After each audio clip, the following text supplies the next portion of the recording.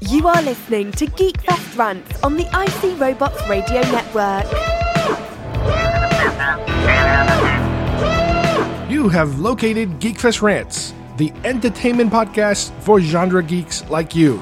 Shall we play a game? Covering the world of vintage and current film and television since 2010. Game over, man! It's game over! Featuring in-depth conversations on sci-fi, horror, fantasy, comics, toys, and conventions. So say we all! So say we all! And now sit back, relax, and enjoy today's show. Close Encounters of the First Kind. Sighting of an unidentified flying object. Close Encounters of the Second Kind. Physical evidence of a UFO. Close Encounters of the Third Kind. Actual contact. Columbia Pictures, in association with EMI, presents Close Encounters of the Third Kind. The director is Steven Spielberg, whose most recent motion picture, Jaws, is already a legend. The producers are Julia Phillips and Michael Phillips of The Sting and Taxi Driver. Creating special effects is Douglas Trumbull, who in this film goes far beyond his achievements in 2001: A Space Odyssey. For the music, there was only one choice. 11-time Academy Award nominee John Williams, composer of the scores for Jaws and Star Wars. The technical advisor is the world's foremost authority on unidentified flying objects, Dr. J. Allen Hynek of Northwestern University. Heading the cast is Richard Dreyfuss, who has shown his rare talent in such diverse films as American Graffiti, The Apprenticeship of Dudy Kravitz, and Jaws. And making his American debut as an actor is the great French director François Truffaut, winner of the 1974 Academy Award. A close encounter could happen to anyone. It could happen to you. It does happen to Roy Neary.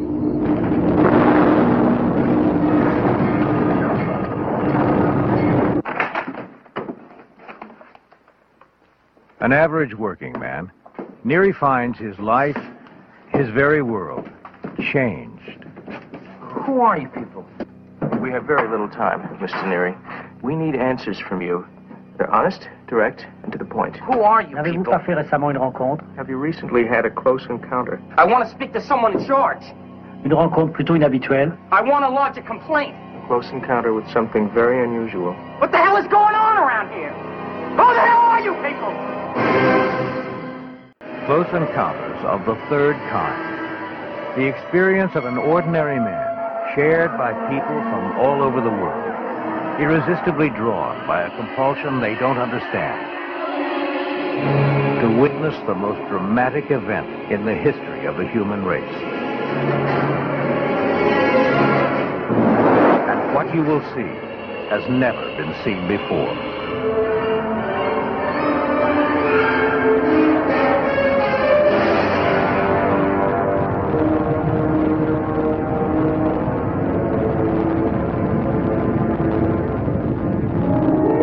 Begins in an Indiana town and leads to one inescapable conclusion.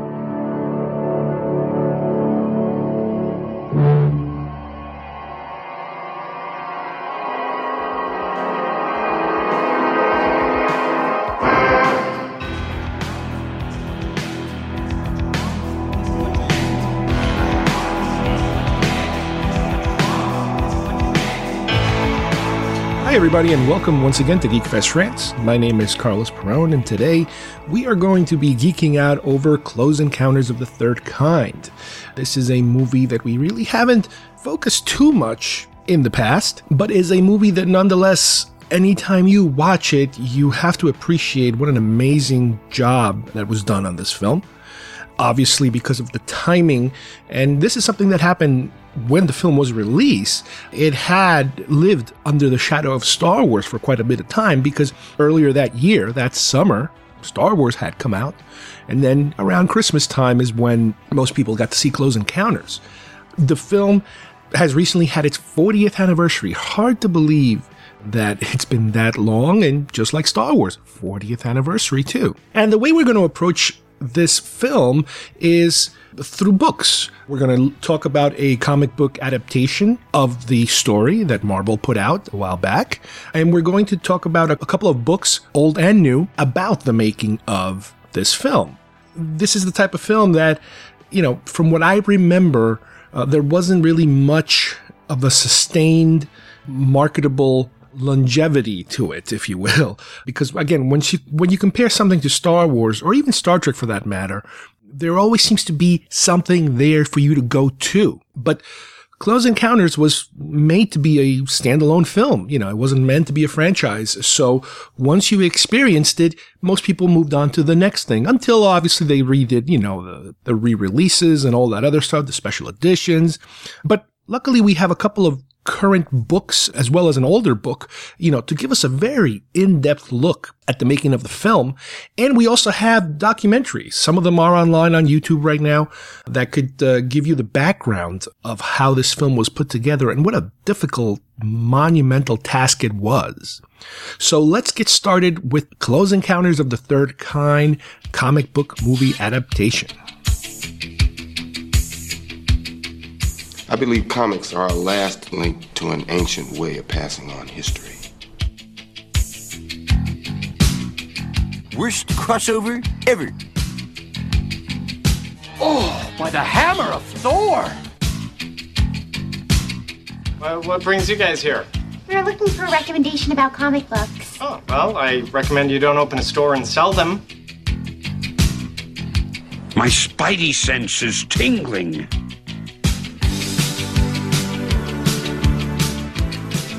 Okay, for our comic book segment, we have a version of Close Encounters of the Third Kind done by Marvel. This is part of the Marvel Super Series line of special comic books. They're more like magazine-sized comic books. This is where I originally got my Empire Strikes Back comic book the first time, and my Raiders of the Lost Ark, and I think I even got a For Your Eyes Only version of that. These are different than regular comics because what they do is they kind of put together the entire movie, whatever movie they happen to be covering at the time. Now, not all of them were movies, these super special versions. The super special magazine-sized comics ran from 1977 to 1986. There were approximately 41 titles. And this was a period where they were hitting major motion pictures, and some, very successful ones and some not very successful ones. But it was just, the deal that they had with these companies. They also had some sporadic other non-film or television related things. Like they had a couple of Kiss comics, which I'm not sure how that worked in terms of what does that have to do with, the general theme of it. But that's beside the point. The main thing is that Close Encounters was one of them. Now, some of the ones that you guys might be familiar with, or at least that we are going to hopefully in the future be covering, and we already covered some of them. Jaws 2, Battlestar Galactica, Meteor, that's the movie with Sean Connery. Star Trek The Motion Picture, The Empire Strikes Back, that's the one that we, are very familiar with. Xanadu, when you talk about not very successful films. Raiders of the Lost Ark, For Your Eyes Only, Dragon Slayer. This is like a who's who of the 80s, the late 70s, early 80s genre type of filmmaking in comic book form.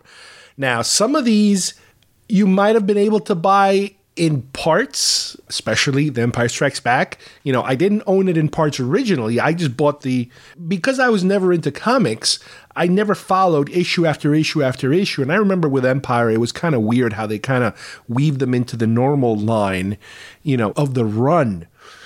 But I only noticed it when I saw the actual super special version, which was all in one, magazine, in one packet. I guess I didn't have the patience back then to be able to collect comic books, a little bit at a time. But again, that was out of my radar. These I noticed right away, and I gravitated to them, instantly when they started showing up. But then I kind of fell out of them again.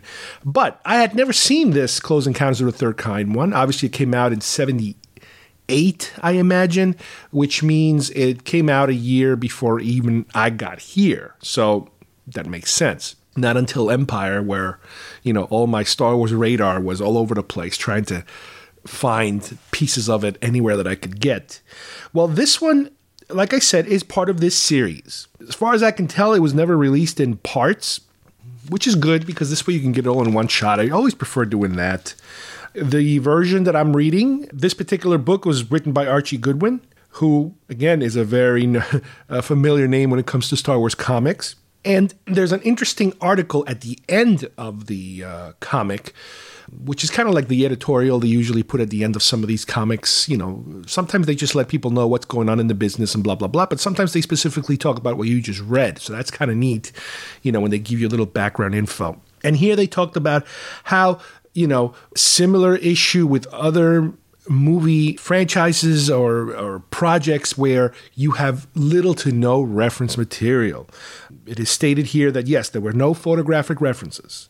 All they had was the shooting script and a promotional film, kind of like what you would call, I guess, a sizzle reel these days, like an EPK type of, coming soon film that would show them at least what some things would look like, some sets, some props, some sequences would look like. So that's kind of good. But one thing that the reel didn't show, and they specifically didn't want the artists to really theorize too much on, is the look of the aliens.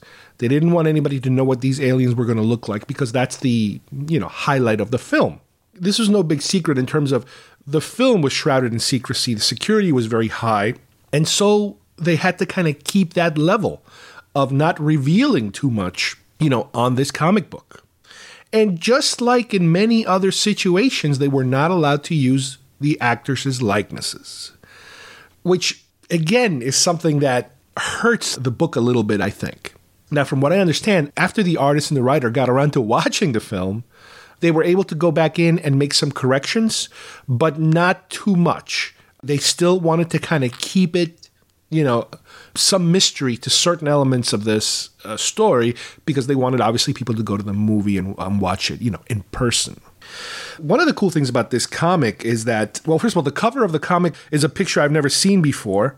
It is obviously made specially for Marvel, so it's their artists, doing this particular rendition. What's somewhat ironic about the picture is that it depicts almost a dual drawing of the mothership, one of them being behind the mountain and one of them being in front of the mountain. The mothership is very interesting because it is one of these mysterious things that they try to keep quiet until the last minute.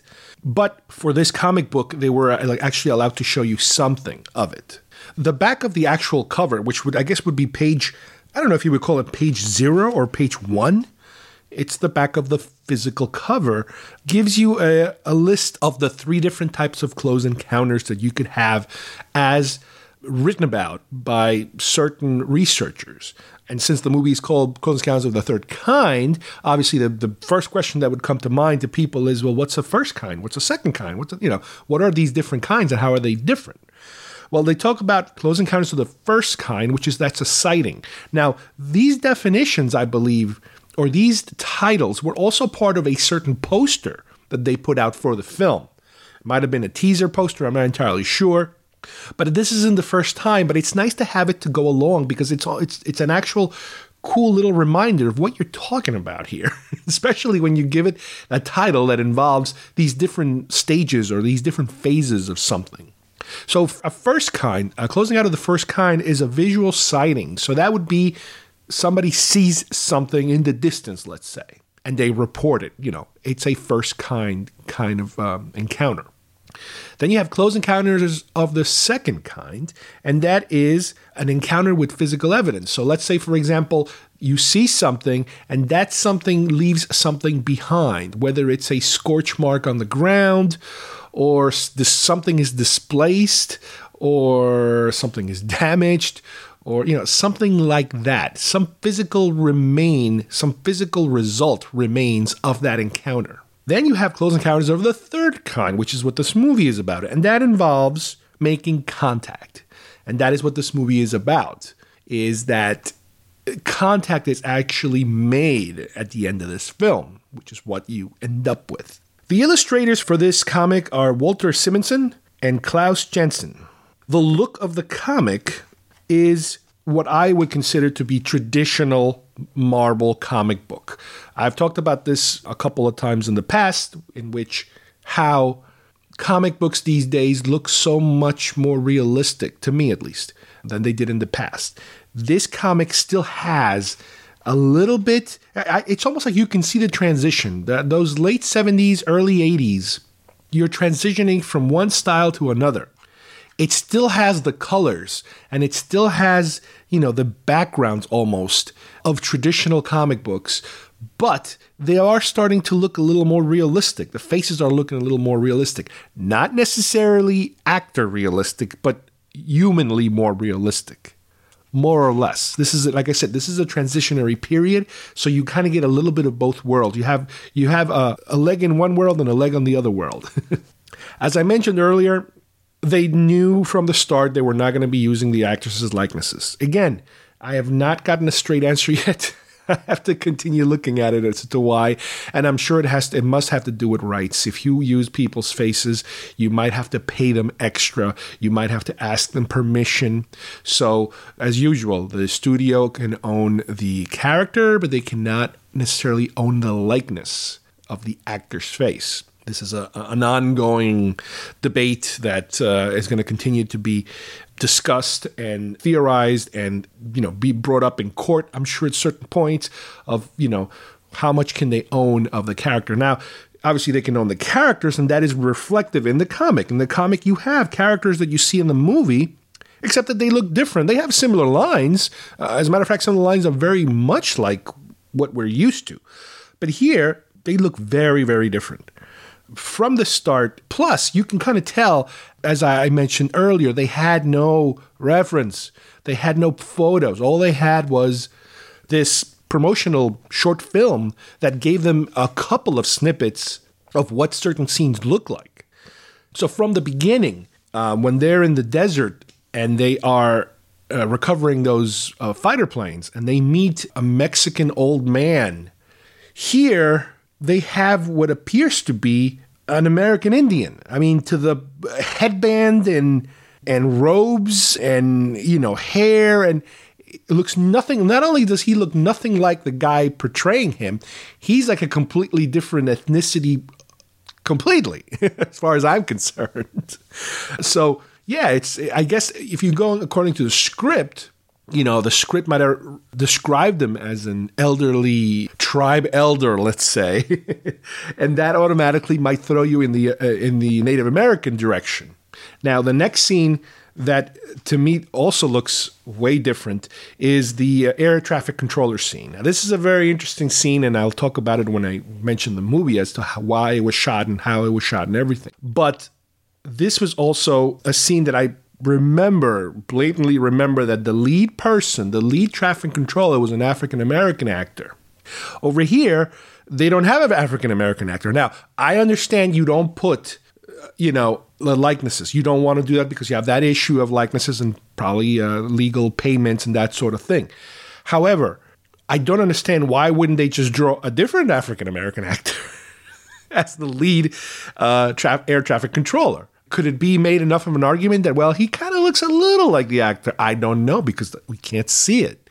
So they kind of went completely in the other direction. It's almost like they go out of their way to make those specific characters look way different than originally intended or originally shot, at least. Well, there's a cute little shot here when Barry is first woken up in bed, the little kid, where all his toys are going crazy, that one of the toy robots that starts to work on its own, that starts to function and dance around or whatever, to me, the face looks exactly like Darth Vader. And it's very unusual because you got to remember that the movie came out in November of 1977, which is after Star Wars, obviously. Star Wars came out in May. So you figure by November, everybody has Star Wars in their mind. And these guys did come back to make some tweaks. The artists who drew this comic. Now, I'm pretty certain that there were no Star Wars toys featured in the movie. Now, we'll talk about the R2-D2 model on the mothership when we talk about the actual movie itself. But as far as the kiddie toys, there is no way you would have had any toy resembling that for many, many reasons. One of them being that the movie was shot a year before Star Wars came out. The toys didn't come out almost a year after the movie came out. The logistics don't work. My guess is that when these guys were drawing this comic book, or right after they saw the movie, when they came back and did some tweaks, or even before, like I said, it could have been before because there's enough time there, you figure, they changed the look of that robot to make it a little bit more Darth Vader-y. That's just my guess. It's insignificant, but it's a cute little weird thing about the comic. One of the things that we have in the comic, because they went with the original script, is deleted scenes. And when we meet Roy's family and the initial interaction of, the kids want to go to play mini golf and he wants to go see the movie, and right before the blackout occurs that starts the ball rolling on the whole plot, there's a whole thing about one of his kids accuses another kid of stealing his luminous paints. I don't remember too much about that in the movie. And in here, it concludes with the blackout taking place, them losing power in the house, and all of a sudden, Roy kept saying that he didn't touch the kids' paints. This little river that he has, or a little lake that he has, made as part of his model train set, lights up. When the lights go up, in other words, when the lights go down, his little river starts to glow, basically letting you know that he did take the kids' paints, to work on his model. It's a cute little end to the scene, but I don't really remember it being part of the movie. So again, I think this is part of a deleted sequence or a deleted bit of the scene that includes that particular gag. Now, in the movie, we know that Roy goes to the office to figure out what's going on. They send him out in the truck, and he's out there running around. Well, while he's out there running around, he does, in the script, meet up with a couple of other technicians on the road. And they talk about how there seems to be a chunk of the power lines are missing. They're completely gone. They're not there. Like somebody took them, which kind of you're okay, that's interesting. It's part of the whole mystery. But this is a scene I think that they completely removed from the film, but made its way to the comic. Again, based on the fact they're writing this comic based on the original script. They don't know exactly what's been deleted yet because they hadn't seen the movie. And I guess that after they saw the movie, it would have been way too much material to delete, from the comic. You can make a little tweak here or there. You can change the picture or something, but that's an entire sequence. And that is a lot of real estate for them to have to completely remove, when the book is getting ready to go to print. Another thing that I noticed that looks a little different, a lot different to me, is the character of Jillian. Again, I understand they're not using the likenesses. I understand that. But what I'm finding here is that the character of Jillian, she's practically half naked through the whole movie. She's always wearing these super short shorts, which I'm trying to figure out, yes, I do remember that she was somewhat scantily dressed at some point of the movie because she's like jumping out of bed or something. But the entire movie, she's not always wearing these super short shorts and, huge cleavage kind of popping out of her shirt. So I'm starting to think this is more of the comic book side of the, little bit of TNA for comics. So in other words, a traditional, this could be another show altogether. The traditional male-female roles on comic books. The males are super buff, hulky kind of guys, and the girls are these model, swimsuit model types and always wearing scantily clothes. Maybe that's part of it. Maybe they're making an effort to, this is their practically only female character in this comic, so they have to project all the sexiness and appeal for your typical teenager into that character. I don't know, maybe. I just kept noticing. It's like, wait a minute, what's going on here? Every shot of her, it's like, it's really, it's interesting. Let's put it that way, interesting. Now, the initial ships that we see, during their first encounter. The small, I guess they're called the scout ships. In the comic, they're depicted as lights, just lights. You see a bright light coming at you and zipping by, but you don't actually see any structure to these smaller ships. On the movie, they do start out as just bright lights, but as they start zooming by, you got to start to see all these different structures, how these things have different actual shapes to them. Here, they decided not to go in that direction. Part of it could be because of the mystery factor. Okay, I get that. And the other part of it could be because that's all special effects. And special effects are the last thing they do.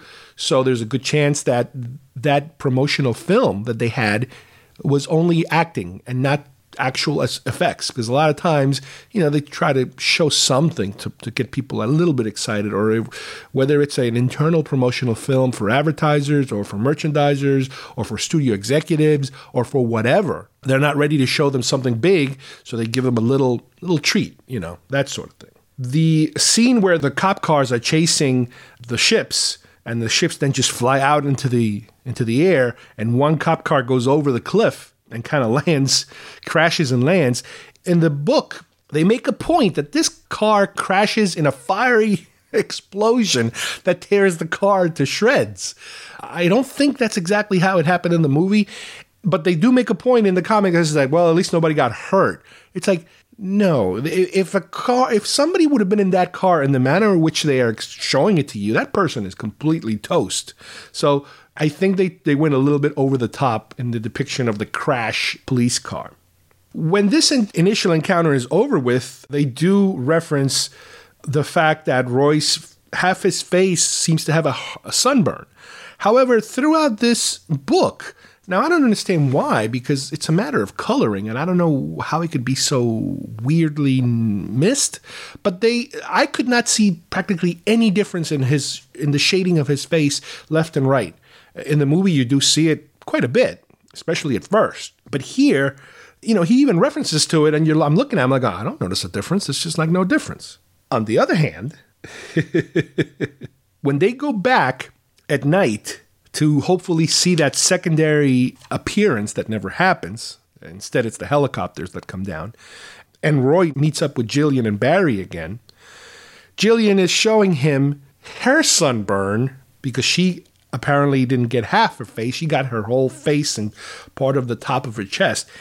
Again, they make a very, very blatant show of her suntan line, across her chest. And it's like, okay, this reinforces my theory that this is just TNA. That's all that is. They want to give you a little TNA with your sci-fi. Sci-fi with a side of TNA. Now, the actual abduction scene, it's pretty accurate, the way that they portray it, except for Jillian's clothing, as usual.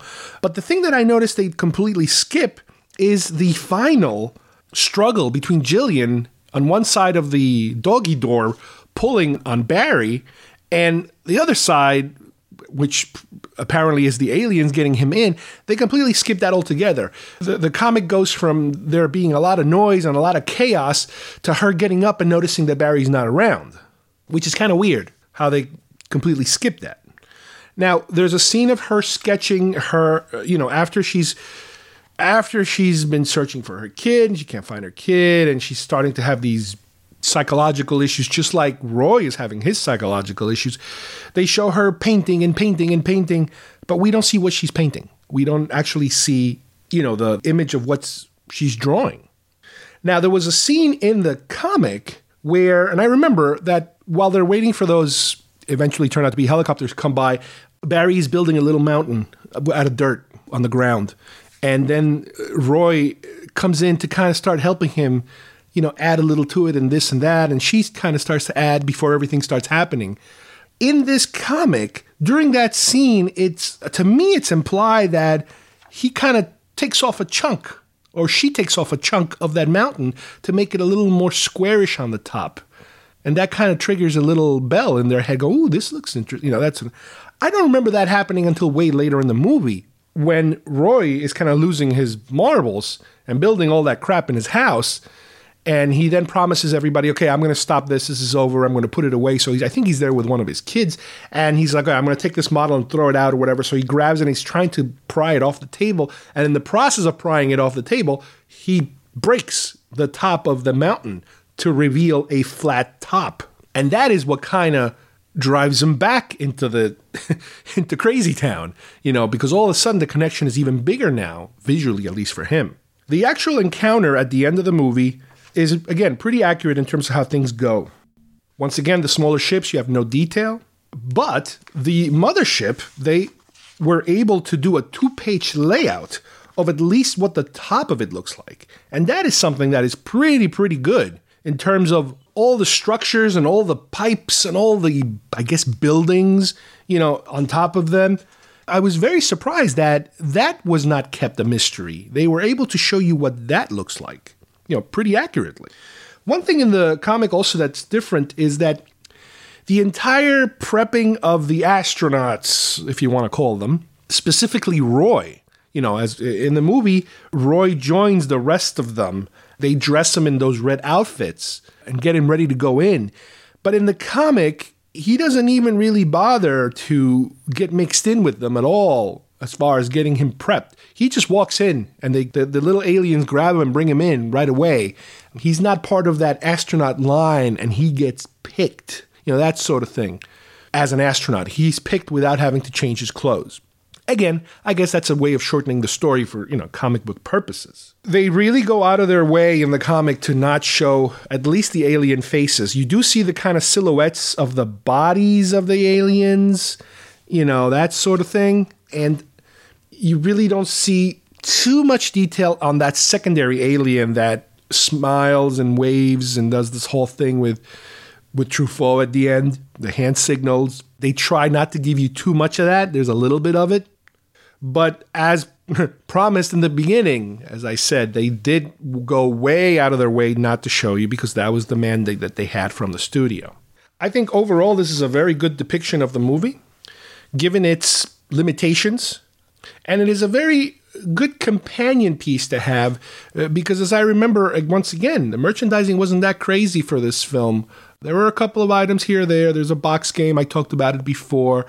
Toys, I'm sure there was a lot of paper products, that sort of thing. Books and folders and a magazine, a book in here or there. And we are going to, talk about some of these books during this episode. But massive merchandising, not a lot. I've seen like a bendy figure of the alien, which looks really kind of bad.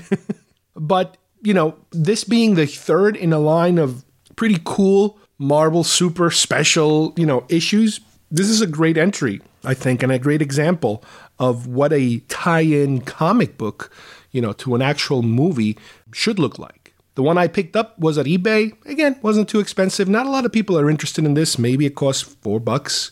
There's tons out there. You can find them pretty easily. But as usual, it's really fun to pick out the differences between, the film and the comic book version. Klaatu, Miranda. You must burn the books, Montag. The books have nothing to say. When I was your age, television was called books. You, Mr. Bemis, are a reader. A reader? A reader. A reader of books, magazines, periodicals, newspapers. All right, for today's book review, we are going to focus on a couple of similarly themed books about the making of Close Encounters of the Third Kind. The first one is Close Encounters of the Third Kind, The Ultimate Visual History, written by Michael Klastorin. And the second book that not only did I read this book for additional information, but even the visual history book has a lot of this information also included. Some of these stories are based on that book too. The secondary book is Close Encounters of the Third Kind, Diary.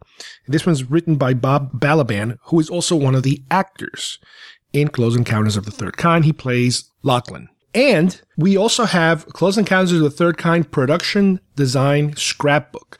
This was put out by Joe Alves, who is the production designer of the film, and Dennis Prince. The first book, obviously, it's called An Ultimate Visual History, and it's good because it gives you an overall arching, how the film was conceived, pre-production, production, post-production, and even afterwards, what happened with the film after it was released. The Close Encounter Diaries was a very small paperback, originally priced for $1.95. I think I picked it up on eBay maybe for $3 or $4. There's still many copies around, and like I said, this is in the form of a diary that the actor, Bob Balaban, kept while shooting the film, and then later turned it into a small, paperback book, which is really cool. And Close Encounters of the Third Kind Production Design Scrapbook by Joe Alves and Dennis Prince. This is a book that might be a little hard to find. It was a 40th anniversary publication. I believe it's like a self-publishing type of company that he used, so you're not going to see this at Amazon or at the stores. The only way you can probably get this is through his Facebook page that leads you to his personal page, and it is full of not only a lot of the stories that I read in the other books, but a lot of pictures that I've never seen before. A lot of them are probably his own personal photos of behind the scenes and the scouting of all these locations, and a lot of the artwork, the conceptual art, and the storyboards, which are fantastic. The guy they used was really, really good. Like I said, if you're interested, you got to go to his Facebook page. Now, when I bought this book, it's a little pricey because it is a self-publisher, I believe, and it's a softcover book. So when I bought it, according to what I was reading on the website, he only had a few left because they were running out of their stock. I don't know if they're going to reprint them. And when I actually clicked on it, it said one left. So it is conceivable that I might have the last one. Who knows? Who cares? If you're into this, give it a try. What's cool about it is that not only do you get the book, but you also get a book plate with the autograph of Joe Alves and the writer of the book, Dennis Prince. So let's talk a little bit about Close Encounters in terms of how this film was made and, all the different things that led to it being filmed. We have to, first of all, keep in mind, this is obviously Steven Spielberg's probably second major film. His first studio film was Sugarland Express, which wasn't exactly a blockbuster. Not until Jaws had come out that all of a sudden he became Mr. Blockbuster. This was the second film he was working on, and then followed obviously by Close Encounters of the Third Kind. At the time, while he was working on the story itself, and he had already, figured out a couple of producers who were going to help him try to pitch this movie, he had already had a pretty good reputation. However, Jaws hadn't come out yet when he was fully ready to do this. He was still working on it. As a matter of fact, he began, the research or the groundwork for this work even before Jaws. But during Jaws, apparently there was so much downtime because of all the problems they kept having, with the shark breaking down, that then during his downtime, work on other scripts, and this was one of them. And at the time, even Richard Dreyfuss would kind of, help him brainstorm some stuff and watch over his shoulder and help him out as much as possible with it. So he kind of already knew that this thing is something that he was working on. So when he was kind of getting ready to start pitching it, one of the first studios they went to was Fox, 20th Century Fox, but Fox turned it down because they already had their own big sci-fi film in the works, obviously Star Wars.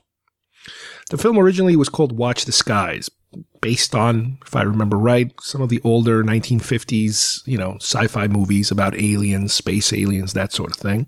He got eventually a development deal, again, based on his reputation. And like I said before, Jaws had not come out yet.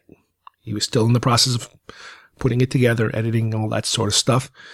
And he had an estimated $3 million budget that he was thinking of being able to work with. Columbia Pictures decided to give him this deal, this development deal. And you got to remember, when development deals doesn't mean you're necessarily going to make the film. With a development deal, you are given some money to at least start writing and developing a script, possibly different drafts, that sort of thing. And during this development process, the name changed from Watch the Skies to Close Encounters of the Third Kind. The title itself came directly from a book by Alan Hynek, a UFO specialist, let's say, who wrote a book about all these different things having to do with UFOs that Spielberg was a big fan of. And As they were progressing with the film, Hynek got wind that they were using his terminology for this film. So rather than to avoid, I guess, any type of legal issues, copyright issues, they brought him on as a consultant to the film, thereby him giving, his blessing in being able to use that title. He even got a cameo in the film. He plays a role. In the original script, the lead was a UFO debunker, an Air Force officer who would go around debunking stories. And the story is about how he all of a sudden starts to believe the things that he's trying to debunk, and that he is basically a pawn of the government, and how he comes to realize that, as he unveils all these different UFO related things that are taking place. So while he has a basic story, he does hire a writer to start kind of fleshing out the actual script. And to give it some life. And he gets to the point where, he keeps changing everything that the writer is writing. So he kind of realizes he has to kind of take over the actual writing himself. He has to do it, even though it's something he doesn't like doing. He's not a big fan of writing scripts. He realizes that this is a story that is so personal to him that only he can write it the way he wants it written. So in the spring of 1975, while he is now editing Jaws, he begins to put together a script. And the main character starts to switch from being a Navy officer, a government employee, to more of an everyday type of man, more of a family situation. Which kind of reflects in the final version of the film. It's more the story of a family man and, this adventure that he goes on. So while he's still waiting for this film to be greenlit, Universal offers him another film to direct. And he starts to kind of consider that because, he kind of thought, well, maybe I'm not fully ready for Close Encounters yet. Maybe I have to do something else first, I guess, to prove himself more, to these studios.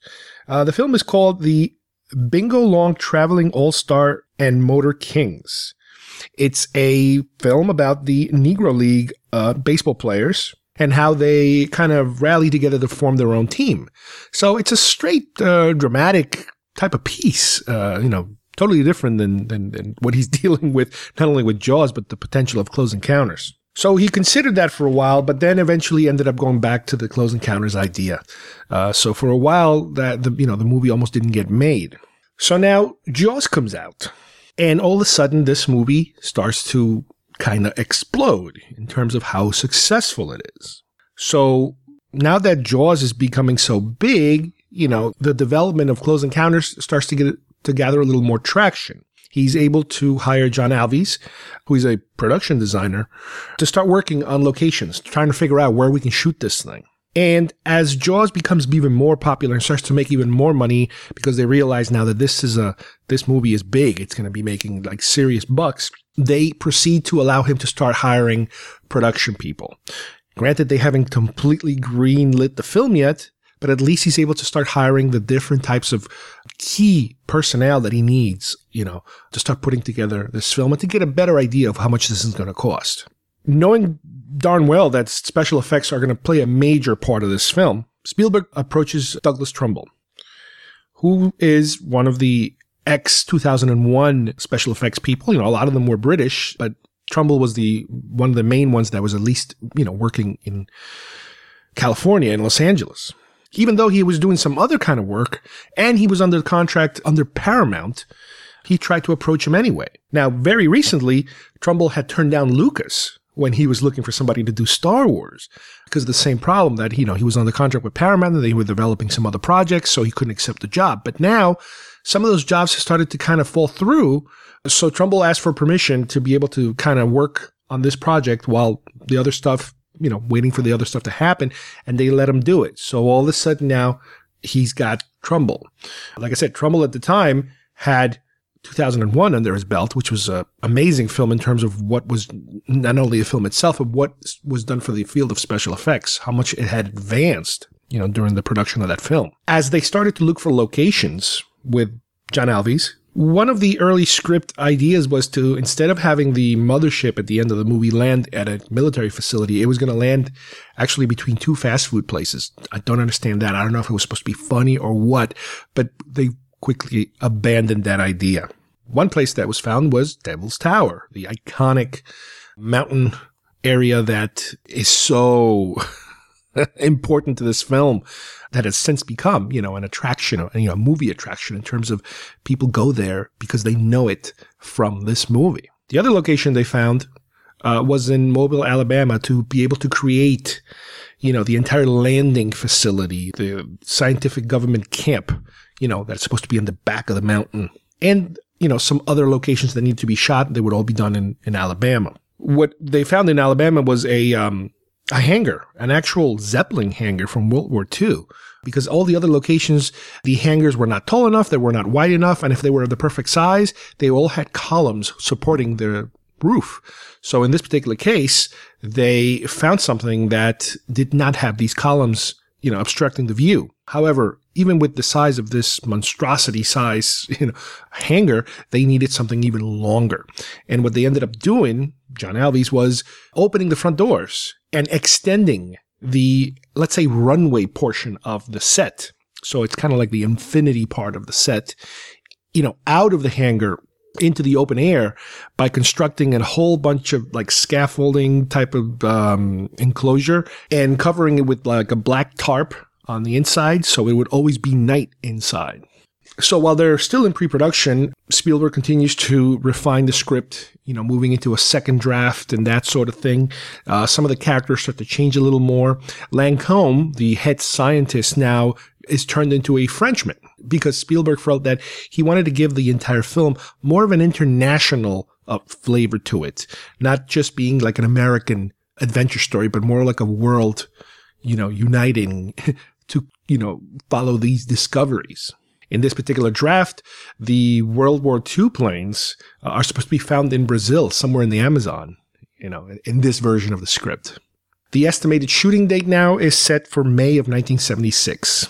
Now, once again, they're not greenlit yet, but Columbia feels very strong about this project. They might not necessarily say it, but again, keep in mind, Jaws money is pouring in. And in order to qualify for certain tax shelters and tax rebates, by at least starting to shoot the film in 1975, they are able to begin a portion of the shooting script. Even though we're working we're still dealing with a second draft here, Columbia authorizes them to start shooting the air traffic controller scene just to be able to qualify for this money, for this savings, from the tax incentives.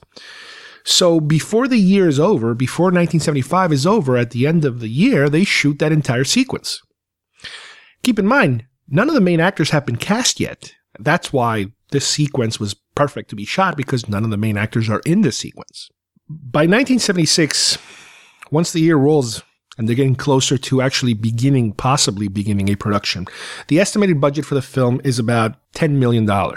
So obviously the film has grown in money-wise. And by the time they greenlight the film, the budget jumps to $12 million. You got to remember, main reason for this, the big jump in authorizing the money and the amount of money pouring into this film compared to other films that Columbia was doing is all about Jaws. Jaws is what really sells them on trusting this director. Plus, from what I understand, they really didn't have too many pictures ready to go on their schedule. The studio had exchanged hands a number of times, and every time they exchange hands, new people come on board and they all want to do different things. So this was a period where all of a sudden they didn't have that many things, ready to go. So the casting process begins. Originally for the role of Roy, Spielberg wanted Steve McQueen, and he actually got around interviewing Steve McQueen, sent him a script, had a meeting with him, and didn't work out. He didn't want to do the film. He liked it, but not his type of thing. So the typical, who's who of Hollywood at that time, of who's hot, were approached. Everybody from Dustin Hoffman, Al Pacino, Jack Nicholson, Gene Hackman, all those major players were all approached, and most of them were, turned down the film. Eventually, it came to Richard Dreyfuss because he knew him, he was familiar with him, and Richard Dreyfuss was really, really interested in, performing this role because he really kind of fell in love with the script as it progressed and as he, was, sharing so much time with Spielberg and kind of getting to know the story. Spielberg's first choice for Lancôme was François Truffaut, and apparently that's who they ended up getting right away. It was a shot in the dark. He never thought he would get him, but he did. The famous French director, who had also done some acting too, was interested in doing the film because, he liked Spielberg's, directing, I guess, from Jaws, I imagine would probably be the best thing to remember. But it is mentioned in the books that he was looking to learn what it was like to be an actor for future works that he was going to be doing, whether it was behind the scenes type of stuff in terms of maybe shooting a film that has to do with that, or even writing books about acting, because he was also a pretty big writer. But the film was a combination of not just, the money. He was actually researching. He was doing some research on actors, what it's like to be an actor. The role of Lachlan, which is the translator for Truffaut's character, for Lancôme, went to Bob Balaban, who I mentioned earlier is the other gentleman who wrote the secondary book that I mentioned. And one of the main qualifications for the actor was to be able to know French because he was playing the translator for Truffaut's character. And in some of the interviews I've seen, and even the books, it's mentioned that he only knew French from high school. And by the time that this film was put together, he had forgotten a lot of it, but he could kind of recite a few things there. So he kind of wormed his way into the movie and not necessarily knew the language that well, but figured out, what needed to be said when and all that stuff. So it kind of worked out for him. This diary that he put together, it is just so funny. And these stories are so typical of like a behind the scenes type of thing that I strongly recommend it for anybody who's into this kind of, not only the Close Encounters history, but just acting in general, the type of things that take place behind the scenes. It's just so funny. As they're going through all the production process, putting the film together, Spielberg, admits so many times that he was just, starstruck, with Truffaut being there. And it was intimidating at times because it's kind of like, one of your idols is working for you as an actor. And he says that it was really good to have Bob Balaban there as his assistant, as working with him, not only as the character does, but behind the scenes. They would just hang around each other and kind of became pretty good friends. And Spielberg says that that's good because it kind of kept the pressure off his back and kind of entertained him while he was doing his work. And he wouldn't have to worry too much about, how is Truffaut feeling? How is he doing? Is he enjoying himself? All that kind of stuff. With Bob Balaban, there was also an issue of that they told him that he needed to have that beard and wear the glasses. And the main reason is because people were starting to realize that Bob Balaban and Richard Dreyfuss kind of look alike a little bit. And if he removed his beard and removed his glasses, he would look exactly like the Richard Dreyfuss character, the way that they assembled him, because obviously they didn't want to have Richard Dreyfuss once again wear a beard and have glasses like he did on his previous film with Spielberg. The problem that started happening later is that behind the scenes and even in the different towns they would go into, people would confuse Balaban for Dreyfuss. And there are so many incidents that they mentioned here on the books that Balaban would get asked to sign autographs, or people would ask him questions about Jaws thinking that he was Richard Dreyfuss. And he got so tired of it at times that he just started signing autographs as Richard Dreyfuss and telling stories about Jaws and answering people's questions because he just was tired of just trying to correct everybody or make them believe that, no, I'm a different person. Dreyfuss is doing something else. He's playing a different character, but they kind of look alike so much. That was happening. The character of Jillian, played by Melinda Dillon, the mom, let's say, to the little boy Barry, she was brought on at the last minute. They were running out of time, and at the last second, they suggested somebody that Spielberg liked. They brought her on, so she was kind of rushing into the whole thing. And right off the bat, she didn't want to tell anybody that she had a broken toe. So there were a lot of scenes where she's running that apparently she was in complete agony because she didn't want to tell people that she had a broken toe because she was afraid she might lose the gig. And even during the shooting of the film, I think there was a scene where she jumps out of the helicopter and lands on the grass or whatever. She pulled a muscle or something, which again, she didn't want to tell anybody because she was constantly afraid of losing the job because of her injuries. But it's something interesting to keep in mind when you watch her running around, that this poor woman's in agony. The film also has Lance Henriksen, which is one of our many favorite cult actors. He plays kind of like the driver, the government driver for Lancôme and Lachlan. Now, going back to the special effects, one of the things that made this film innovative, let's say groundbreaking, is that they were using motion control cameras. Now, motion control at that time in history is something that also Star Wars was doing for the first time. The difference is that, and again, keep in mind that the theory behind motion control is being able to shoot a scene of some elements, let's say, while you're moving the camera, and then you shoot something else while you're moving the camera. With Star Wars, it was something that they were able to do, especially with special effects like spaceships and backgrounds or planets and that sort of thing. Kind of like elements that are already manufactured, let's say. In this film, they were doing something similar, but they were adding a layer of live action into the motion control movements. So that is something, again, that was pretty innovative. And it was part of the Trumbull thing, because he had been doing a lot of work on theme park rides and all kinds of other, not just movie-related technology, filming technology and, reality-looking type of stuff technology. And for Star Wars, Douglas Trumbull's father, Don, had also helped them put together their rig for their, spaceship motion control equipment. So these guys were doing something slightly different, but it was kind of all in the same family of special effects. The famous 5-note musical cue that they communicate with the aliens, that's something that John Williams, the composer of the score, had to put together ahead of time. Not only that, but also the actual communication, the conversation that they have during the film between the music, with the synthesizers and the ships, that had to be worked out ahead of time because it is part of the story. So they needed to have it ready, for when they started shooting all that later, in the filming process. At one point before the actual beginning of production in 1976, Spielberg kept tweaking the script and adding more scenes to it. And that is something that at one point Columbia got a little upset about, and they went into a meeting about it. And it got to the point where the producer and Spielberg, they were ready to quit the film if they did not allow him to add these scenes. And, because normally that's the type of thing that they're not allowed to do. But, again, he had some pull. He had Jaws behind him. So that allowed him to be able to do those sort of things. But at the same time, they made it very clear that for these type of things to happen, he was going to have to deliver, Jaws type of, blockbuster effect, money-wise, which is a lot of pressure to have on a director when they're told that this movie better be a phenomenal hit or else, you're going to get it. By May of 1976, principal photography begins for the film. And like I mentioned earlier, as soon as Melinda Dillon started working, she hurt her other foot. She hurt herself right away.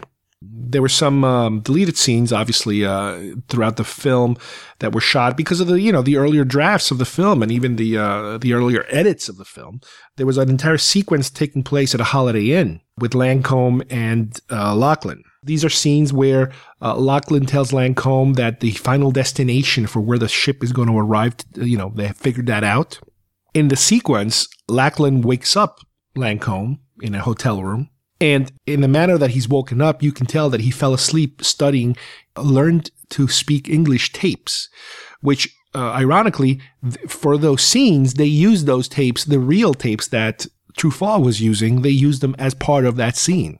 In the sequence, Truffaut comes out of his hotel room and looks at the sky, for the first time in the film. And again, this is a deleted scene, so it never got made into the final thing. But this would have been the first time that you actually get to see somebody looking at the sky, which is kind of like the original title, Watch the Skies.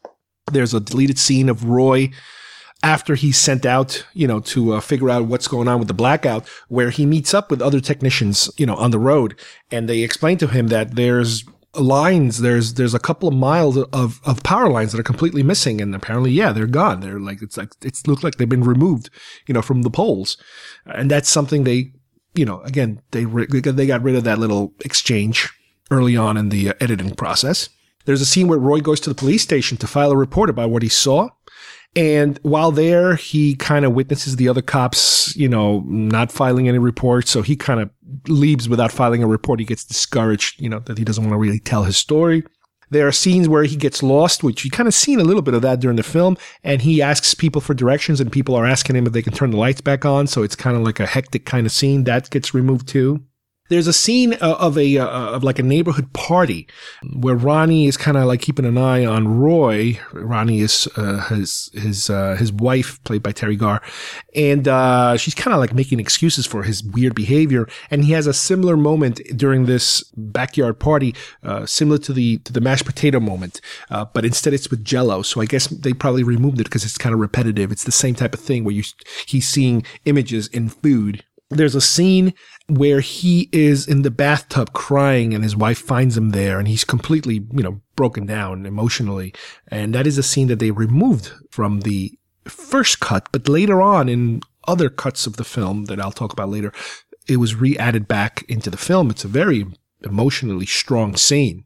Originally, there were these scenes where Lancome and Lachlan meet at an airport for the first time, and Lancome gives him a test of translating, and he has him read this kind of slightly pornographic book description, and he has to kind of translate it for him. And the reason they're there at the airport is because they're going to interview a passenger plane or a commercial plane or something like that had just seen a UFO. It's possible maybe it had to do with the beginning of the film, with the air traffic controller scene. I don't know, but that entire sequence was completely removed at some point, and they created a new opening scene for these two to meet. They had a lot of problems with Truffaut because of the language barrier, and it got to the point sometimes where he would write cue cards everywhere. He would put them on the wall. He would put them even on other actors' chest. They kind of like glue them onto the chest so he can read lines while staring at that actor. But yeah, it's all kinds of tricks to get him to be able to pronounce things right. There was a lot of that sort of thing. There was an incident around the 4th of July where there were all kinds of celebrations because of the Independence Day, the centennial that was happening. And in Alabama, where they were shooting, there was the local KKK were marching, and Dreyfuss got very upset about it. And he went on air, during an interview and expressed his disdain for them. And he started to get death threats. So at a certain point, they had to hire bodyguards to keep Dreyfuss protected, protect them in case somebody tried to hurt him, because there were actual death threats against him. And at one point, we find out through these books that one of the bodyguards that was hired was actually Dreyfuss asked him a question, and the guy was a KKK member himself, so they had to get rid of him. Now, this might sound kind of funny, but it's like serious stuff. These guys are kind of out there. And Bob Balaban all of a sudden started to get worried because he was always confused for Richard Dreyfuss. So he was afraid that, wait a minute, what if they think I'm Richard Dreyfuss, and what if they come after me instead? So he even asked for security and a bodyguard, but luckily nothing happened. Some of the tricks that they used, especially Spielberg, when working with Barry. Now, Barry's the little kid. He was like 3 or 4 years old, played by Cary Gaffrey. In order to get certain reactions out of him, there's a scene where he walks downstairs and he sees all that mess in the kitchen. They're very reminiscent scene like in E.T., where he sees all that mess that just happened there. And when you look at it, you see the kid reacting in different ways. And what Spielberg let everybody know is that what happened was they had one of the crew members dressed as a gorilla, and they had another crew member dressed as a clown, and they would kind of appear out of nowhere. And at first, you see him getting startled. And then when he kind of saw that he was starting to maybe get really frightened about the gorilla mask, let's say, Spielberg tells the crew member to take off his mask. So he takes off his mask and he sees that it's his friend, one of the crew members. So the kid starts to smile a little bit. And then he sees the other one there, which is the clown, I think, and he starts to smile some more.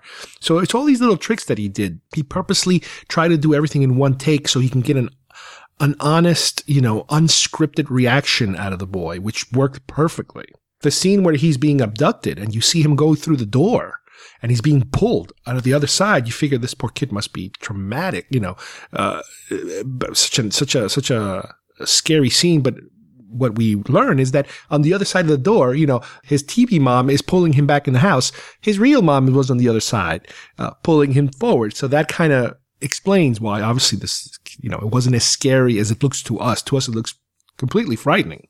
Now, a lot of the rigging they had to do in the film in order to get the lighting right, because remember, no special effects are done yet, but all these spaceships that they're going to be interacting with, they provide light. They shine light down on these actors.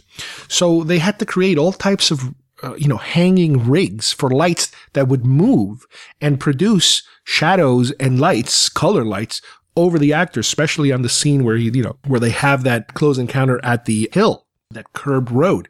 That was all done through rigs. Again, nobody have seen any UFOs in terms of they don't know what they're going to look like yet. They're hoping to be able to match all this movement being done by lights later on with the actual special effects. During the landing sequence at the end, when they're playing the music with the keyboard to communicate, the actor that they used was the actual person representing the company that they were using for the keyboard, for the actual synthesizer. He was a technician, and he got friendly, I guess, with Spielberg, and Spielberg said, hey, do you want to be in the movie? You can be the operator. So he ended up staying way longer than expected. His name was Phil Dodds, and shot a lot of the film at the end, of him reacting to what was happening and actually, using the keyboard, playing it. Sometimes, they were matching notes, but it's his fingers, it's his face, it's the real guy. The color designations for the billboard, the giant billboard that reacts to the music, that the lights change, that was designed by John Alves, also the production designer. There was a whole sequence during the landing part of the film that was designed originally. Obviously, everything was designed, with concept drawings and that sort of thing. But this particular sequence is called the cuboids sequence.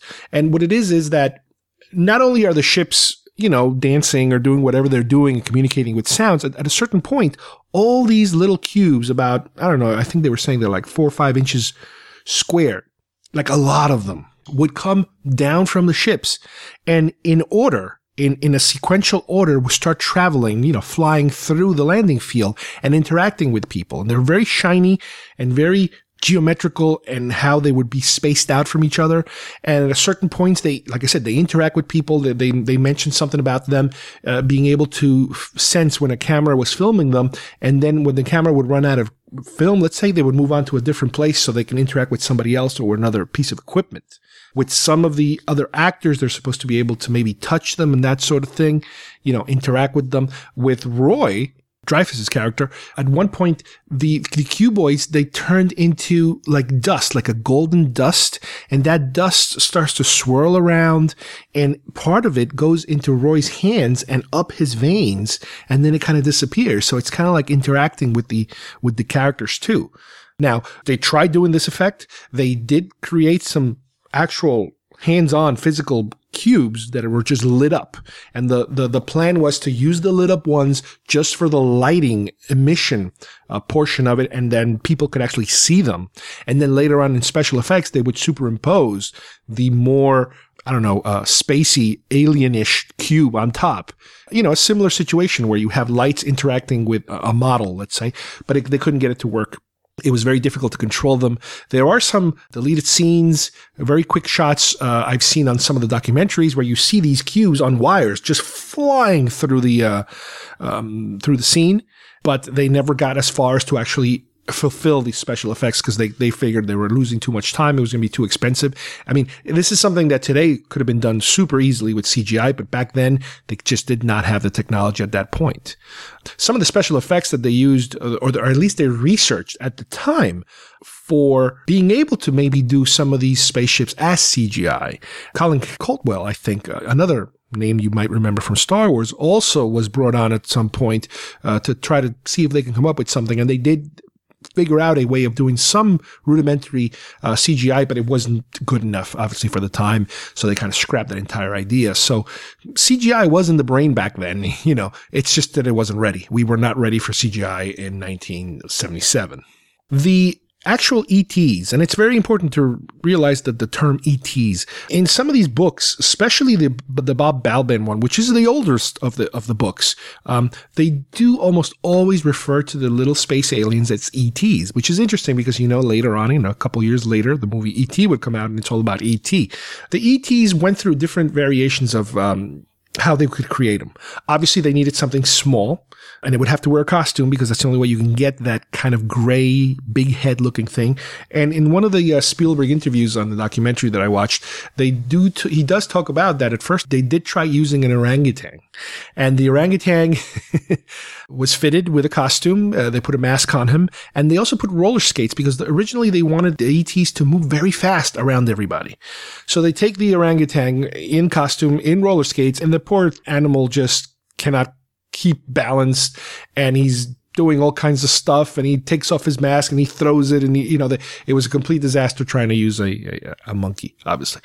So the second way they're thinking about doing it is to use marionettes. The problem is that to get that kind of movement out of marionettes, you could do one maybe, but they needed something like 60 of them, and it would have been impossible. The amount of wires that would be hanging from the rafters down to these things, you could never hide them. Again, it's not CGI world yet. You cannot do wire removal like you do now. You snap your fingers, wires are removed.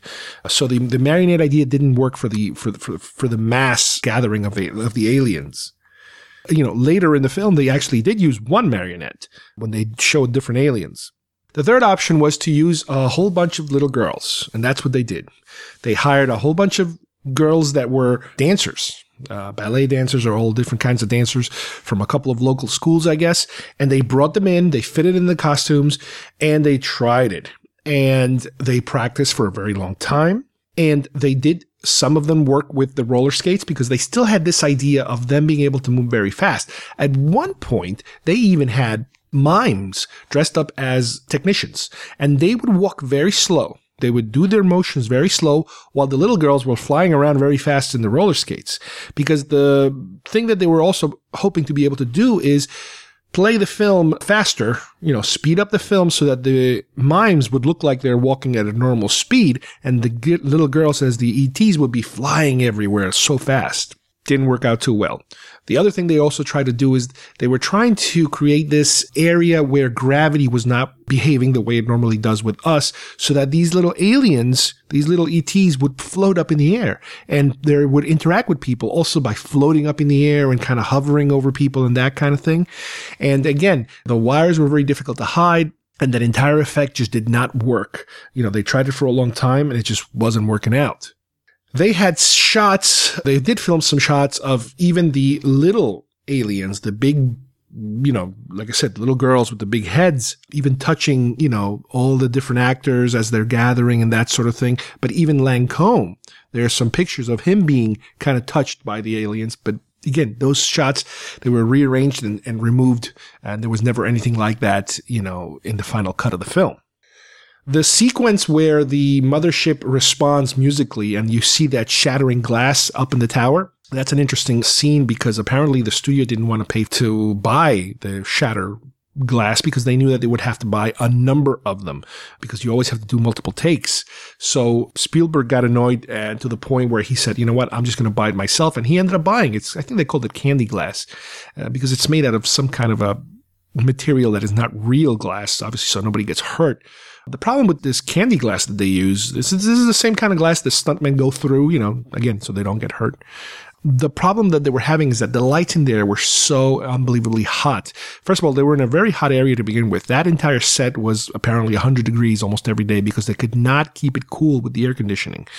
The lights were so hot and the place was so big that it was impossible. So the problem they were having was that not only were some of the buildings that they were constructing inside of the set, some of the walls were starting to warp a little bit from the heat, but the candy glass, they couldn't maintain the lights on because it would melt the glass. So they would keep the lights off until they're ready to shoot. So like I said before, Spielberg ended up out of his own pocket paying for, I think, something like 10 grand worth of glass, which I think it was like 3 panes of glass. And they were able to shoot it, and detonate the glass and break it exactly on time. And when they were ready to roll camera, that's when they would turn on the lights because that amount of time was just enough so that the glass wouldn't start melting on them. The scene where you see the returnees coming off the mothership in a haze, well, when you have all those pilots, you do also have, there is an Amelia Earhart character coming off the ship. It's not recognized, but that's what that person was supposed to be. There's also a shot of a little dog coming off. And it's funny because they did mention in the book that the dog, everybody would slide, so they had to wear these special pads on their shoes so they wouldn't slide down the ramp. The dog obviously couldn't wear pads, so the dog would just slide. The dog slid down on his belly and just continue running, and that was Spielberg's dog. Apparently it's a dog he had back then. That I think he even had it, they said, during Jaws. The dog would come on the boat with him. So he gave his own dog a cameo. In those scenes that I was mentioning before about the gravity being changed and the ETs floating up and down, the gravity apparently would also affect some of the other technicians. And they did apparently have a shot of a technician in a wheelchair who all of a sudden starts to elevate and float off the wheelchair because of the gravity change. On another deleted scene, having to do with the Pilgrims. Now, the Pilgrims are the astronauts, if you will, the humans that are all dressed in red, that are ready to go on the ship as planned, I guess. And they did shoot them entering the ship, just like Richard Dreyfuss's character, Roy, does. But later, they deleted those scenes because they wanted to keep it just Roy is the only one that goes in the ship because he is the one that was special. He was the one that was contacted. These other people have nothing to do with it, so they kind of don't invite them in, sort of, in terms of the rationale for then deleting that scene. When Roy does go into the ship, they also, when they were playing around with this gravitational field effect, they did also shoot him going up the ramp, and then you actually see him levitate in the air because they did wire him up to again, be affected by this, zero gravity area that he's entering. He's kind of floating up in the air. Again, they got rid of that whole sequence because if it didn't work for one, they had to remove it for all. Going back to reactions that Carrie, the little boy, the character of Barry, had, at the end when they're leaving and he starts to cry because he's saying goodbye to his friends, what Spielberg said to him, this is the scene where, you have to say goodbye to your friends. And apparently what happened to the little boy was that he thought that he was being told he was never going to see his friends again, meaning his real friends back from where he lives. So he got all emotional and started crying. And then the actress that played his mom started crying too because she got emotional because of him. Again, they got this fantastic reaction by accident almost because he kind of, he gave an honest reaction thinking he wasn't going to see his friends. When in reality, it meant that the aliens, the little ETs were his friends. But it's a cute little story having to do with, acting with kids. Some of the special effects, again, that they did very effectively was a lot of those cloud effects, if you remember, where all of a sudden the cloud formations start to hide what's happening behind them and the UFOs are hiding behind the clouds. Well, the actual clouds were done not necessarily for the first time, but very effectively this time by having this water tank with a combination of salt water and fresh water. And when they introduced a little bit of paint into it, you get all these weird patterns forming, and they kind of stayed hovering in a certain section of the tank because of the salt water being in the bottom and the non-salt water being on top. So they kind of behaves like a cloud. You can have that cloud looking image. So they did a lot of stuff like that in order to get it, just right. And it worked fantastic. There was also a very conscious decision to use 70 millimeter film, especially for the special effects. And the way that it was explained is this. When you watch a film, especially older films, non-digital films, the older technology, you do notice sometimes, and I've noticed this, that right before a special effects takes place, the image gets grainy. Sometimes before a wipe or a dissolve or something like that, or a big special effect is coming, the picture gets grainy. And that's because once you create a special effect, you are doing multi-layers. You are doing sometimes multiple passes on one film. And every time you make a pass, you degrade that film. The film becomes second generation, third generation, fourth generation. It becomes less clean every time you do it. And that's how sometimes you notice that. Oh, an effect is coming because everything just got grainy for some bizarre reason. And now the effect happens. Well, in order to compensate for this, what they were doing is they were shooting, obviously, all the effects on 70 millimeter, which is going to give you a very nice, very good image. However, because you're going to go so many times, in terms of exposing this to multi-layers, it will start to degrade a little bit. So you try to use the best film possible. This way the degradation is minimized as much as possible. And then what they did was the rest of it was shot on 35 millimeter, and then they blew it up to 65 millimeter / 70 millimeter. It's almost the same. On purpose. This way, the quality loss by enhancing that 35 millimeter print would match the quality that you were having with the special effects because of the fact that there's so many layers that they're working with, and hopefully compensating at the same time by using 70mm. These two different film grades being able to match each other as much as possible so we as the audience don't notice, oh my God, there's an effects coming because everything just changed. No, it pretty much matched perfectly how they did it. And I guess it's a trick that they knew for a while that that's how you do it. When you're dealing with too many layers, use better film, like 70mm. And then for the regular shots, you take the 35 and you purposely, run it a second time or expose it a second time or something like that. They blow it up. By blowing it up, it creates a little more grain and it matches what you have on your special effects. If you guys understand that, that's wonderful because it's very difficult to explain. Also, they used a lot of front projection effects, not so much rear projections, but front projections, a lot of miniatures, a lot of mats, and a lot of all those interacting at the same time. All those things being shot as multiple layers or combined layers. You might have a miniature set with a front projection in front of it and maybe even some live action. So you're dealing with a lot of layers. Obviously, the more you can do at the same time, the more you save on quality. Because if you start to layer everything, every little thing gets layered, you might end up with a 3, 4, 5, 6 layer cake of film. You are going to lose quality. So the more you are able to shoot it, through the camera with all these effects happening at the same time, the better it's going to look when you're done. By February of 1977, after production had wrapped up pretty much, a while, principal photography, they were finally able to go to India to shoot the India scenes of all the big crowds reacting to the sounds.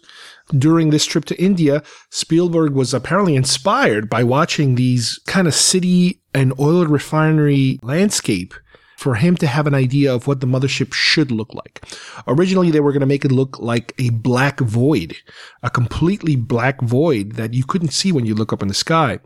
But later, he realized he wanted something a little more flashy. So, on one hand, he's got this oil refinery city-looking thing, and he wants to use that for the top of the ship. For the bottom of the ship, he wants to use the void-looking part, but he wants to add lights to the void. And he kind of used, from what I understand, the San Fernando Valley look with all the lights, the street lights and the city lights. That would be what the bottom of the ship would look like, and that's how he came up with, what this thing is going to look like. At this point, even though he already has a concept designer, Jensen, who did the majority, I would say maybe 99% or 95% of all the concept designs and the storyboards and, all the stuff this man has done. He then brings in Ralph McQuarrie to help him a little bit with that mothership. And I'm sure he didn't pull McQuarrie's name out of the air by this time. By February of 77, I'm sure he knows, because he is good friends with Lucas, what a great artist McQuarrie was, and brought him in to help him to kind of push this mothership sequence design, a little further out there. So McQuarrie takes all this information, the Royal Refinery and the San Fernando Valley looking lights, and he comes up with the mothership design that we kind of get at the end of the movie. He did a couple of different versions, but you're there. By the time you see this thing, this design, you are there. You have that ship ready to go. During the building of the mothership, a lot of people are involved. At some point, they even bring in some Star Wars guys because they're finishing with Star Wars, at least the special effects part. Some of these guys are done, so they're coming in to help. And one guy in particular, his name is Dave Jones. He comes in to help to build the ship, and he adds apparently an R2-D2 from Star Wars into the ship, and you can see it. I've seen it enough times now where the ship hovers over the mountain, over the shoulder of Julian as she's watching over them, watching down from the mountain, and you actually do see the silhouette of the R2-D2 guy upside down on the edge of the ship, which is really, really cool. Apparently, they also added a TIE fighter at some point in some place. I haven't seen it yet, but I've heard it's there. I don't know. We'll find out one day. Dennis Muren, again, another giant of Star Wars special effects, came in to help to shoot. He was there to help shoot all the miniature photography of the ship, of the mothership as it turns and banks and all the other stuff. He was there to help with that. They did a lot of shapes for the scout ships. There were tons and tons of scout ships, and the shapes really were all over the place. They used all kinds of things. At one point, they even included a Tonka truck as a ship. And I do remember there are times when I'm watching the movie and I'm like, that thing looks like a little truck. What the hell is that? You got all kinds of weird shapes very basic shapes, but they're all illuminated in a certain way, which was explained during the documentary, so that the lights kind of overpower the shape. So you're not really trying to see the shape too much. It's the lights that really design, and the lights really describe the object that you're watching, really, because it works kind of in reverse. They don't really want you to look at the shapes too much. We've seen the film so many times, and we can appreciate the film so much, from a technical perspective, that I'm always looking for the shapes. I'm trying to see beyond the lights. During the initial concept design of these scouts, again, going back to this fast food thing that I don't know why Spielberg is obsessed with fast food. He wanted to use these like McDonald arches that would kind of cross and form almost like an M-shaped ship as a scout. There was another one that was kind of like the Chevron logo, these bent lines. And there was another one like the gas station with the bit 76 with a circle around it. These were shapes that were trying to be incorporated into them, but they kind of got rid of most of them because they realized these are way too obvious shapes for people to recognize. We got to make it a little more mysterious, and they did. They had so many shapes, but they finally settled on some of them. But still, like I said before, there are some funny looking shapes. I saw one that they were showing me on the documentary, which is a gas mask. It's basically a gas mask. You see the two filters and the eye sockets, and it's floating in the air, and it's all lit up. And it's like, wow, they actually did that. And I didn't catch it until I watched it on the documentary. When they were done shooting most of this stuff, and they had to come back to do some fixes, let's say, Carlo Rambaldi was brought in. Now, he is a special effects makeup. I don't know if you want to call him makeup. He constructed a lot of animatronics, let's say.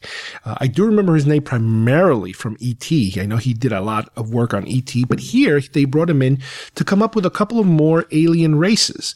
So if you remember, not only do we see the little big head aliens, but there's a scene where we see an alien come down, and he's got these very long arms, and he's very spindly and huge, and like a kind of like a curvy neck. Well, that's kind of like a puppet, like a marionette type. Remember, we were talking about this earlier. They wanted to do a lot like that, but they ended up realizing they can only do one because it's just too much to control. So Rambaldi then came up with another alien design, which is the one that at the end of the movie interacts with Lancome in terms of doing the hand symbols and the face gestures and all that stuff. And that one was incredible. It was all operated, with pulleys and wires from far away. I think they had, I don't know, something like maybe 15, 20 people operating this thing, everybody doing a different thing. If you carefully look at the face, now keep in mind that in the film, they try to hide the faces as much as possible, and they do it. Because if you look too much, especially at the big-headed ones, you can kind of see that they're like little puppets. So they kind of edited it in a way and shot it in a way where they're overly exposed. They're exposed. There's a lot of lights from behind, so you kind of see silhouettes. Every now and then you do see an eye. But the way that they edited was also like a lot of those shots when you do see their heads, it's through a camera being used to take pictures by Jillian. And as she's snapping shots, you get these flashes, these quick flashes of the little aliens. The bigger one, you also get this kind of ethereal looking one. But at the end, the last final alien, so you get to see like 3 different races of alien, which Spielberg also talks about, that he wanted to show some diversity, even amongst this alien culture, that there are different types of alien within, the ship. But the final one that comes out is the one that's most controllable in terms of being able to do all these facial features. And we do actually get to see him. His face, and I always thought that, it reminded me, it looked very familiar, and they did. Note that to construct his face, they kind of used the little boy, Barry's face, to kind of reflect the look of this alien. So it kind of does remind you, when you look at him and you look at the little boy, you're like, wow, they do kind of look alike. It's really interesting. So originally the film was supposed to be released, or at least they were shooting for Easter of 77, and obviously they can never make that deadline. By May of 77 now, they're still working on the film. They're editing and special effects, and Spielberg needs to do a couple more reshoots. In May, they go out to the Mojave Desert, and they shoot the fighter plane, the World War II fighter planes, the discovery scenes. Originally, they were going to do them, remember, in the Amazon or something, but it was way too expensive, so they ended up bringing it closer to a more local area. This scene also allows them to be able to completely eliminate the entire sequence in the airport and then the limousine of Lancome and Lachlan meeting. This is where they now meet during this initial encounter with these planes. During this time, they also are able to shoot the scene where the coordinates are found through the radio signal, I guess. And then they roll that giant globe and they figure out that it's all going to be happening at Devil's Towers in Wyoming, thereby also being able to eliminate the entire hotel sequence. So that kind of gets rid of that too. By October of 1977, they are ready for a test screening. And they show the film. And one of the major changes they make on that particular cut is that Spielberg wanted to use the song When You Wish Upon a Star, the actual recording used during Pinocchio, during the end of the film, during the mothership Roy going into sequence. And that is one of the complaints that they got during the test screening, was that music just didn't seem to fit too well. It kind of took people out a little bit of the film. Later on, what he ended up doing was obviously he removed it, but he kind of worked the beats of that song a little bit through John Williams' score at the end. You do hear, dun, dun, dun, dun, dun, dun, dun, you get a little bit of those beats. By November of 1977, the film is released. And it runs through the summer of 1978. This is a time where films would run a very long time, and films would then get re-released a year later, or maybe a year after that. Star Wars did it. A lot of other films have done it. They have to be big films, your big ones, your Jaws, your Raiders of the Lost Ark, films like that get these re-releases. But it had a very successful run. The film's budget originally was $12 million, like I mentioned. And by the time it was all done, I think it made about $116 domestically million and $171 international. So the film was a hit. I don't think it was a Jaws type of hit, but it was a huge hit. They made way more money than they spent, that's for sure. By the time the 1978 Oscars were awarded, Close Encounters took home an Oscar for sound effects editing. So a little time passed and Spielberg is starting to move on to his next project, which at the time I think was 1941. He was starting to put together 1941, that following comedy that he put out. And Spielberg said that he always felt a little too rushed at the end. He wanted to complete a couple more things and he was never able to do it. And Columbia came up to him and said, all right, listen, we have an idea. I know you want to add a couple more scenes. You want to tweak a little bit. You want to re-edit a little bit. That's fine. The only thing we want in return for this next screening, for this re-release, is we want to see the inside of the mothership. We want you to shoot a scene that shows what Roy is seeing inside. And Spielberg said, okay, in order to be able to do the things he wanted, but he kind of claims that he was a little reluctant to do it because he didn't really want to show the inside of the ship. But that's the only way that they were giving him the money to be able to then complete, what he needed to complete. The deal was they gave him $2 million to, do the reshoots that he needed to do. And that after he was done, filming 1941, he would then go and do it. Ron Cobb was hired. He's a legendary designer. I think he worked in Star Wars. He worked in just about every film you can think of. I think he did some work for Alien also. I'm not sure. He designed the entire inside of the ship as far as what it would look like. What does that entire wall of like an interior city building with little tiny windows with all these little aliens? He designed that whole thing. Dreyfuss, because of his scheduling problems, was only able to shoot for one day, and they had to do it in February of 1979, way before Spielberg was done shooting 1941. So they brought him in, and in one day he shot that entire sequence inside the ship. After he was done with 1941, he was then able to redo some of these other things he wanted to do, including the ship that was discovered in the desert. That whole sequence was shot in January of 1980. It was done with a miniature and it was used forced perspective. So basically what they did is they have a camera with a miniature ship in front of you, and then way in the distance you have people running around in a helicopter and some people in horses or whatever, and they're far enough to look as if they are little tiny people approaching this huge, monolithic ship when the ship is actually a miniature. So it's a great effect they did, and it was done very simple just by using, again, forced perspective. Spielberg then re-edited the film a little bit. He reinserted the shower scene that I mentioned earlier of Dreyfuss having his breakdown in the shower. He added a scene where, and I absolutely love that scene, where originally what you saw was Dreyfuss's work truck barreling through the land at night, and you see a tiny little star following him, a tiny little light. What he did was he then added now the car driving through the street, and you're watching it down from above, and then you see this gigantic shadow of a ship following the car and creating a shadow. It's beautiful. It's one of my favorite shots in the movie. That was added to this special edition. He removed a couple of scenes here or there too. Overall, what's ironic is that the special edition with the additions and the removals ends up being about 3 minutes shorter than the initial film. So that's kind of interesting. The special edition opened in August of 1980, and it grossed an additional $16 million. So $2 million invested, $16 million get back. Not a bad deal. But this is not the last time that the film would be tinkered with. You know, if you guys thought that Lucas was the only insane director that kept tinkering with films, no. Spielberg then, once again, in 1997, when they released a collector's edition, removed basically the inside of the spaceship scenes. This is something that was bothering him. That, you know, he didn't want to show the inside and said that is something that has to be kept for the audience's imagination as to what goes on in there. And that is the last major, editing that was done on the film.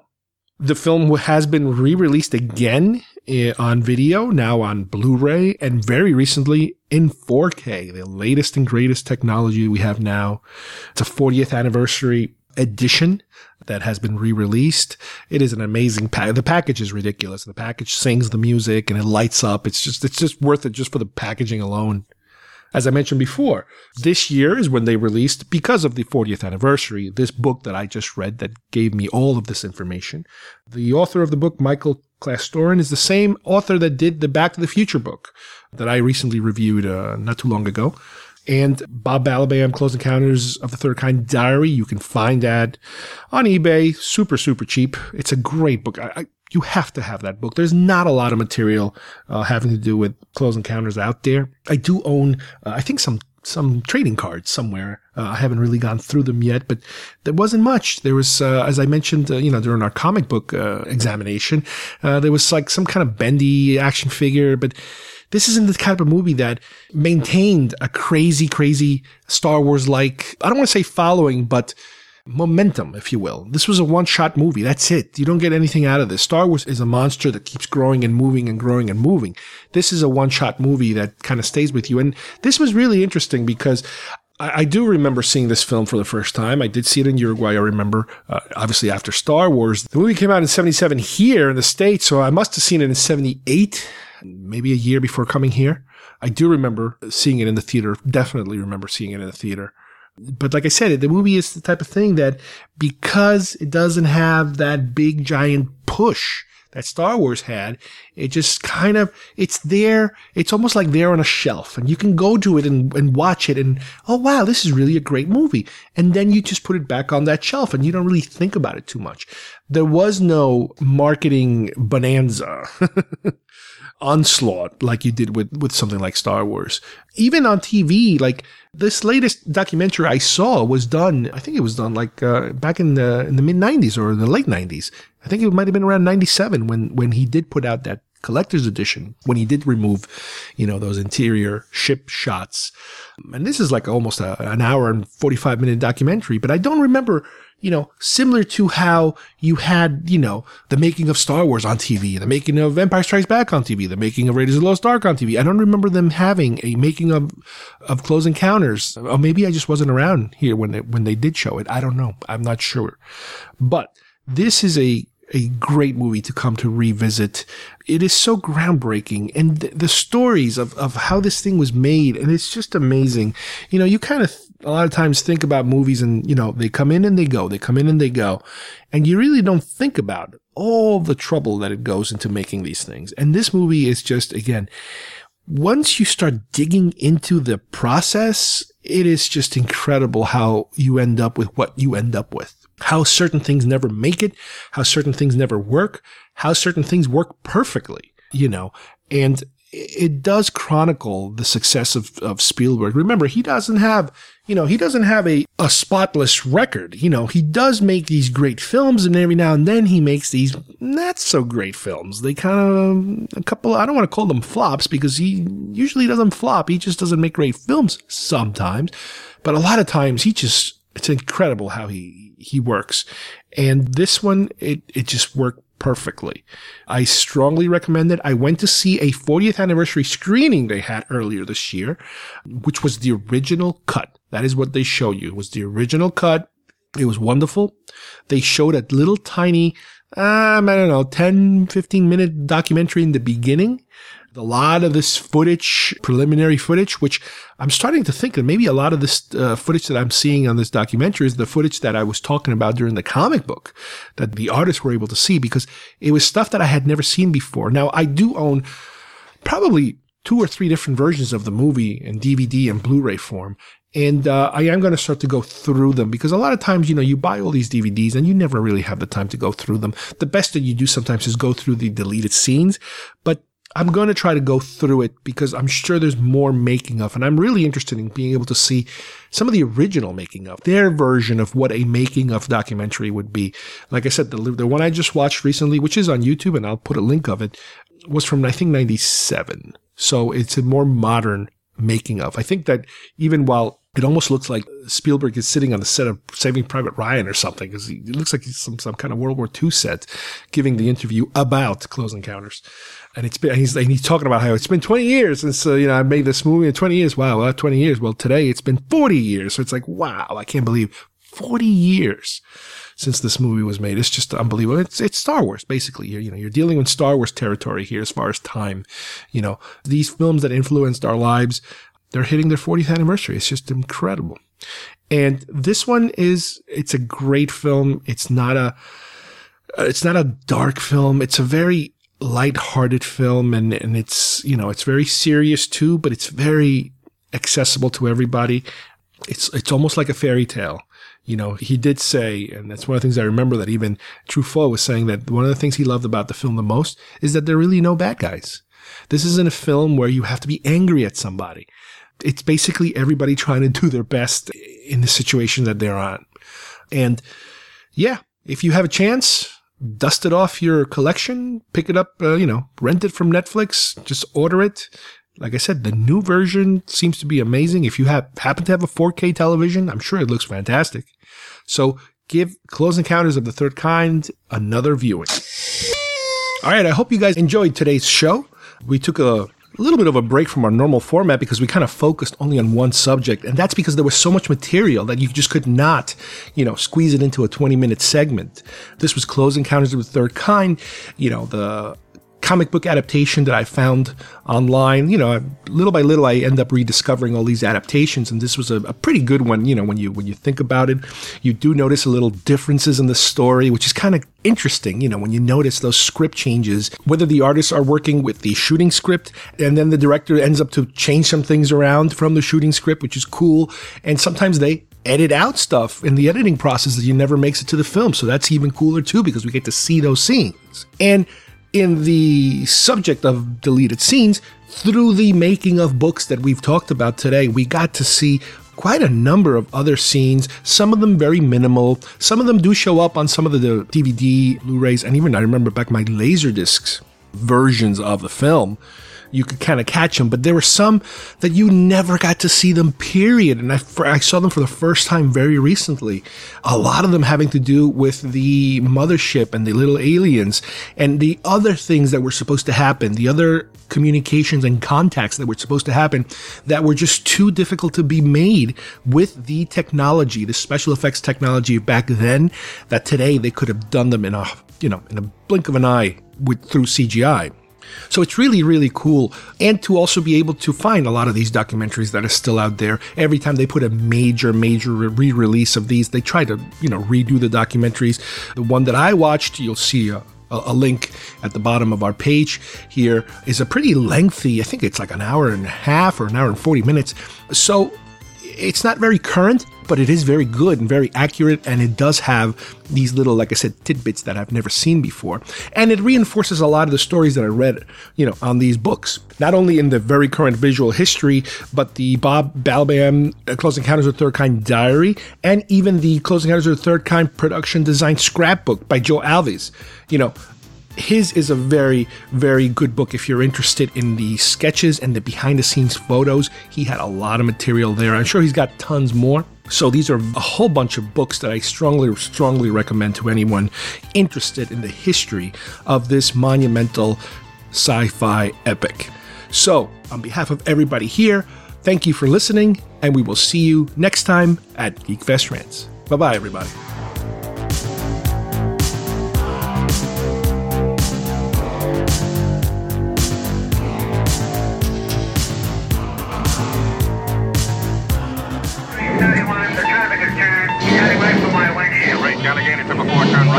Get on over to the 45th Recon Way. See what the hell they could be testing up there now.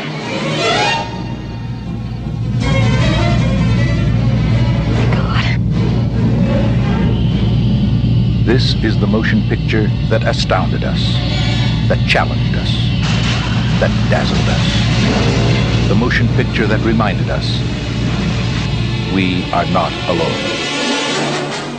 This is the road that took us to the outer limits of a brilliant filmmaker's imagination. The road over 100 million people have taken and will want to take again. The road millions of others will take for the first time. But now the road will take us all even farther.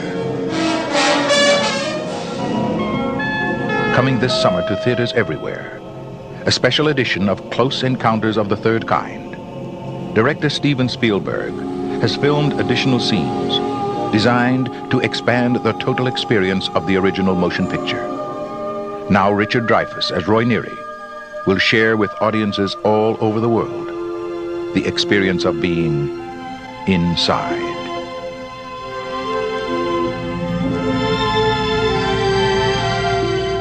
When we saw Close Encounters of the Third Kind for the first time, we wanted more. Now there is more.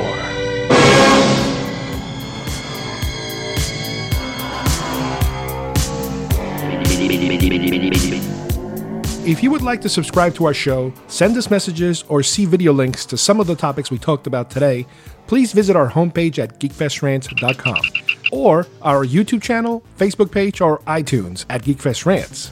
I don't know what we're yelling about! GeekFest Rants is produced by Carlos Perón, copyright 2017.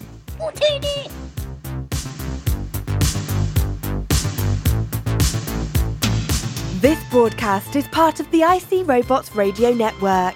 Visit icrobots.com for this and many other nerd/nostalgia related podcasts. You won't be sorry for long.